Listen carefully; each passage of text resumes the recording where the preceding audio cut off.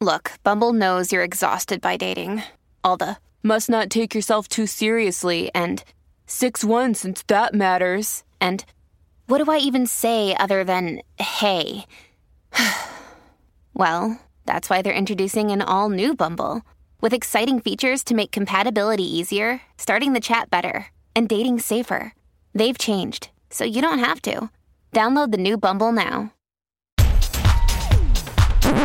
This is not your century.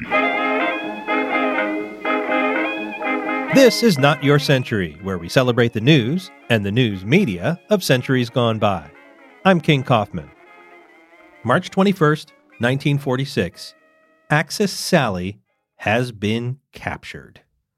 The U.S. military government in Berlin announces that the Counterintelligence Corps had arrested Mildred Gillers. She's a 37-year-old actress from Portland, Maine, who stood accused of being the broadcaster Americans knew as Axis Sally. During World War II, she'd made propaganda broadcasts for Germany aimed at American troops in North Africa and Europe. When Berlin calls, it pays to listen in, because there's an American girl sitting at the microphone. Mildred Gillers, Midge as she was known, had tried and failed to get work as an actress in New York in the early 30s.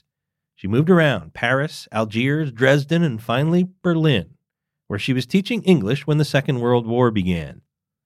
In 1941, the State Department was advising all Americans to leave Germany, but Midge stayed behind to be with her fiancé. By the time he was killed on the Eastern Front, she was in too deep to leave. She'd signed an oath to Hitler to stay on the good side of German authorities, and in 1942, her routine job, spinning records on the radio, turned into a propaganda operation.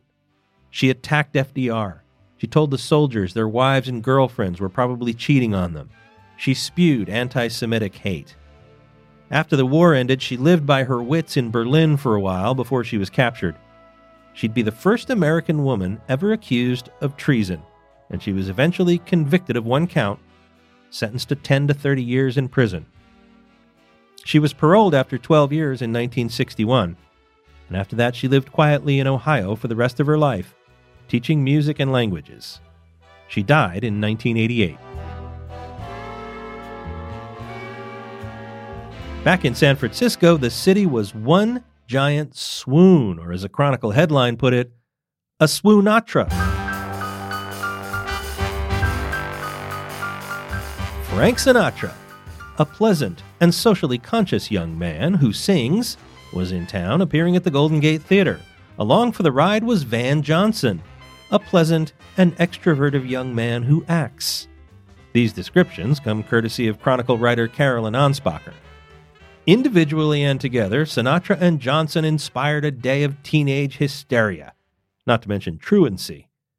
Teenagers, mostly girls, dressed in the uniform of the Bobby Soxers, waited all night in the pouring rain, clutching notes from their parents, hoping to snag a front-row seat. Anspacher reported that many of the girls who fainted during Sinatra's performance did so more from hunger than passion. They hadn't eaten in 8 hours or more. Here's what Anspacher wrote about Van Johnson and Frank Sinatra. Just why these astonishingly inoffensive and almost colorless young men should represent the release of dreams to the nation's youth is not understood, except perhaps by the kids themselves, and unfortunately, they have not yet found the words to explain the phenomenon.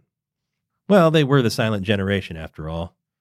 One of the fun things about diving through the archives of any newspaper is that for any giant of the entertainment world, you can go back to the beginning of their career and find writers dismissing them.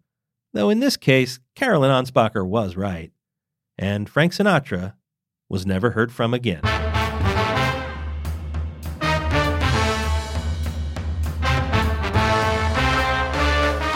Not Your Century is part of the San Francisco Chronicle podcast network.